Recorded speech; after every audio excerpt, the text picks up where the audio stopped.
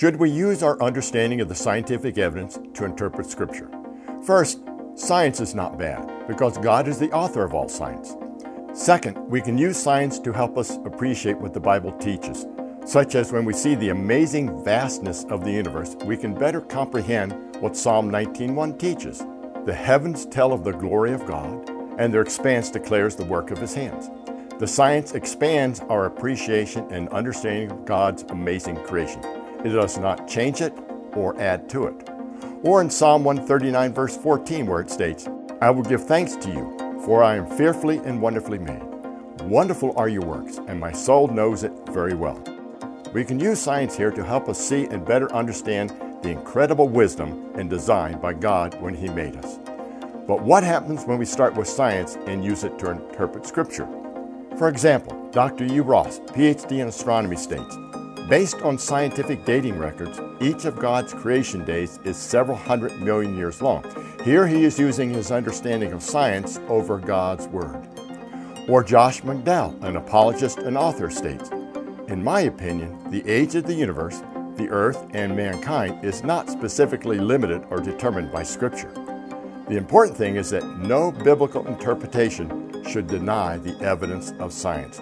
In both these cases, they're putting their wisdom above God's Word.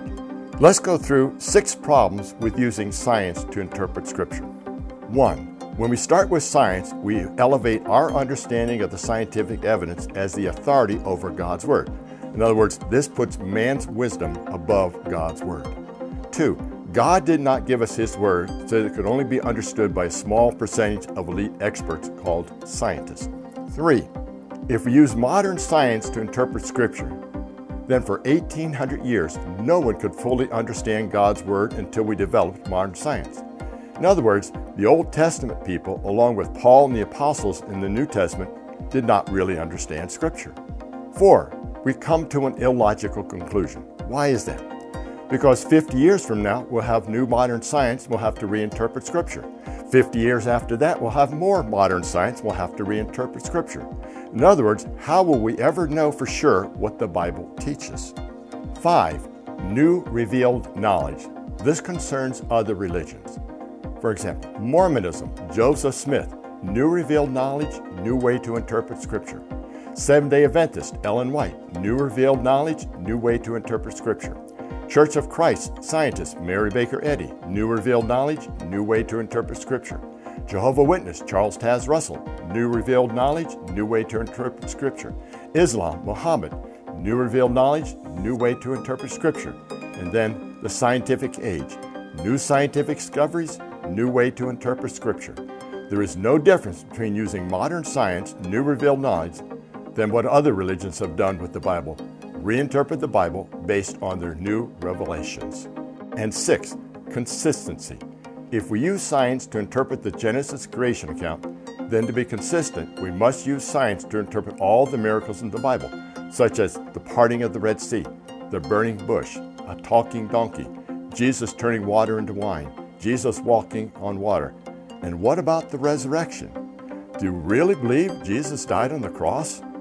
Yes, Christians will answer. But do we really believe He rose on the 3rd day? And Christians will say yes. I'll ask this question. Why do you believe that? You were not there. And the answer is because the Bible teaches He did. But did you know, according to all known science, you cannot be dead for 3 days and come back to life? So do we still believe the resurrection? And the answer is still yes. But to believe the resurrection and not the biblical account of creation in Genesis 1 because of our understanding of the scientific evidence is inconsistent. We are picking and choosing what parts of the Bible to believe.